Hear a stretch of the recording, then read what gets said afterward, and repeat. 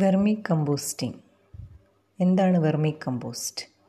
Vermi compost is a decomposed product by using red, white and earthworms, red worms, white worms and earthworms from food or vegetable waste, that is organic materials, to a humus-like product.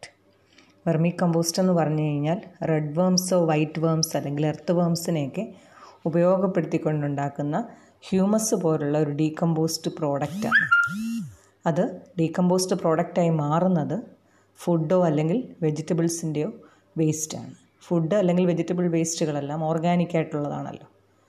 Vermiculture എന്ന് പറഞ്ഞാൽ worm farming എന്നാണ് അർത്ഥം. Vermicomposting is a scientific method. എർത്ത് വേമിൻ്റെ എക്സ്ക്രീറ്റ അല്ലെങ്കിൽ castings നമ്മൾ കണ്ടിട്ടുണ്ടാവും. രാവിലത്തെ സമയത്തൊക്കെ മുറ്റത്ത് നോക്കിക്കഴിഞ്ഞ് കഴിഞ്ഞാൽ ഇങ്ങനെ മണ്ണിൻ്റെ പുറത്തേക്ക് ഡാർക്ക് കളറിൽ ഉള്ള മണ്ണ് പുറത്തോട്ടിങ്ങനെ തള്ളി വന്നിരിക്കുന്നത്, അതായത് എർത്ത് വേംസിൻ്റെ എക്സ്ക്രീറ്റയാണെന്നൊക്കെ നമ്മൾ അറിയാം. To improve biological, chemical and physical properties of the soil as well as conditioning of the soil, vermiculture is very good. അപ്പം biological, chemical, physical properties of soils improve ചെയ്യാൻ അല്ലെങ്കിൽ സോയിലിനെ കണ്ടീഷൻ ചെയ്യാനായിട്ട് നമുക്ക് ഈ worm farming ഉപയോഗപ്പെടുത്താം.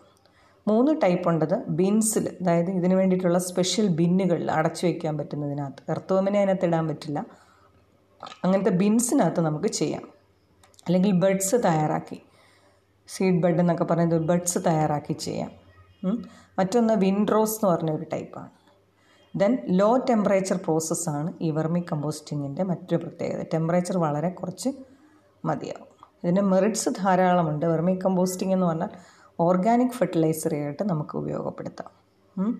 Then enhances plant growth. Plant ഗ്രോത്തിനെ നമുക്കിത് enhance ചെയ്യാൻ ഉപയോഗിക്കാം. അതുപോലെ ഡിസീസസ് ഒക്കെ സപ്രസ് ചെയ്യാനായിട്ട്, പ്ലാന്റ്സിലെ ഡിസീസസ് സപ്രസ് ചെയ്യാനായിട്ട്, microbial activity in soil improve ചെയ്യാനായിട്ട്, അതുപോലെ വെള്ളത്തിൻ്റെ ഇറക്കം, അതായത് മഴവെള്ളമൊക്കെ വീഴുമ്പോഴും ഒക്കെ അതിൻ്റെ പൊറോസിറ്റി എന്ന് പറയും, അതായത് സോയിലിൻ്റെ പോറസ് നേച്ചറിനെ ഇൻക്രീസ് ചെയ്യാനായിട്ട്, വെള്ളത്തെ കൂടുതൽ പിടിച്ചു നിർത്താനായിട്ട്, അതുപോലെ എയറേഷൻ, നല്ല സോയിൽ എയറേഷൻ കിട്ടാൻ, കെമിക്കൽ ഫെർട്ടിലൈസേഴ്സിൻ്റെ ഉപയോഗം കുറയ്ക്കാനും ഒക്കെ ഈ വെർമി കമ്പോസ്റ്റിംഗ് സഹായിക്കും. അതുപോലെ വേസ്റ്റ് വാട്ടറായിട്ട് അല്ലെങ്കിൽ ലാൻഡ്ഫിൽസിലേക്ക് ഒത്തിരി വേസ്റ്റുകൾ നമ്മൾ ഇട്ട് കഴിയുമ്പോൾ ഈ തരത്തിലുള്ള വെർമി കമ്പോസ്റ്റിംഗ് അങ്ങനെയൊക്കെ ചെയ്യുകയാണെന്നുണ്ടെങ്കിൽ നമുക്ക് ആ വേസ്റ്റിനെ നല്ല രീതിയിൽ റെഡ്യൂസ് ചെയ്യാനായിട്ട് സാധിക്കും. എന്തായാലും വെർമി കമ്പോസ്റ്റ് നോക്കിക്കഴിഞ്ഞാൽ അതിനകത്ത് നിറച്ച് റിച്ച് NKP ഉണ്ട്. സോഡിയം, പൊട്ടാസ്യം, നൈട്രജൻ, ഇതൊക്കെ വളരെയധികം ഉണ്ട്. പിന്നെ അതുകൂടാതെ micro nutrients, plant growth hormones, enzymes, ഇതൊക്കെ റിച്ചാണ് നമ്മൾ ക്രിയേറ്റ് ചെയ്യുന്ന ആ ഹ്യൂമസ് ലൈക്ക് മെറ്റീരിയൽ എന്ന് പറയുന്നത്.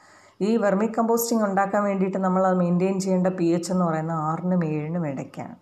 വെർമി കമ്പോസ്റ്റിംഗ് ആദ്യമായിട്ട് ഇങ്ങനൊരു ആശയം കൊണ്ടുവന്ന് ഡെവലപ്പ് ചെയ്ത് നോക്കിയത് സർ ആൽബർട്ട് ഹൊവാർഡാണ് 1940.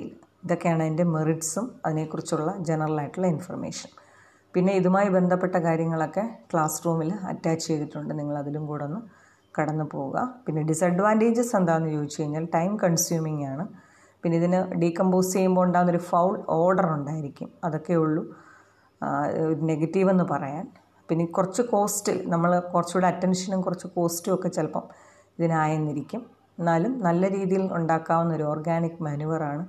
നമുക്ക് വീടുകളിൽ പോലും പരീക്ഷിക്കാവുന്ന ഒരെണ്ണമാണ് ഈ വെർമി കമ്പോസ്റ്റിംഗ്.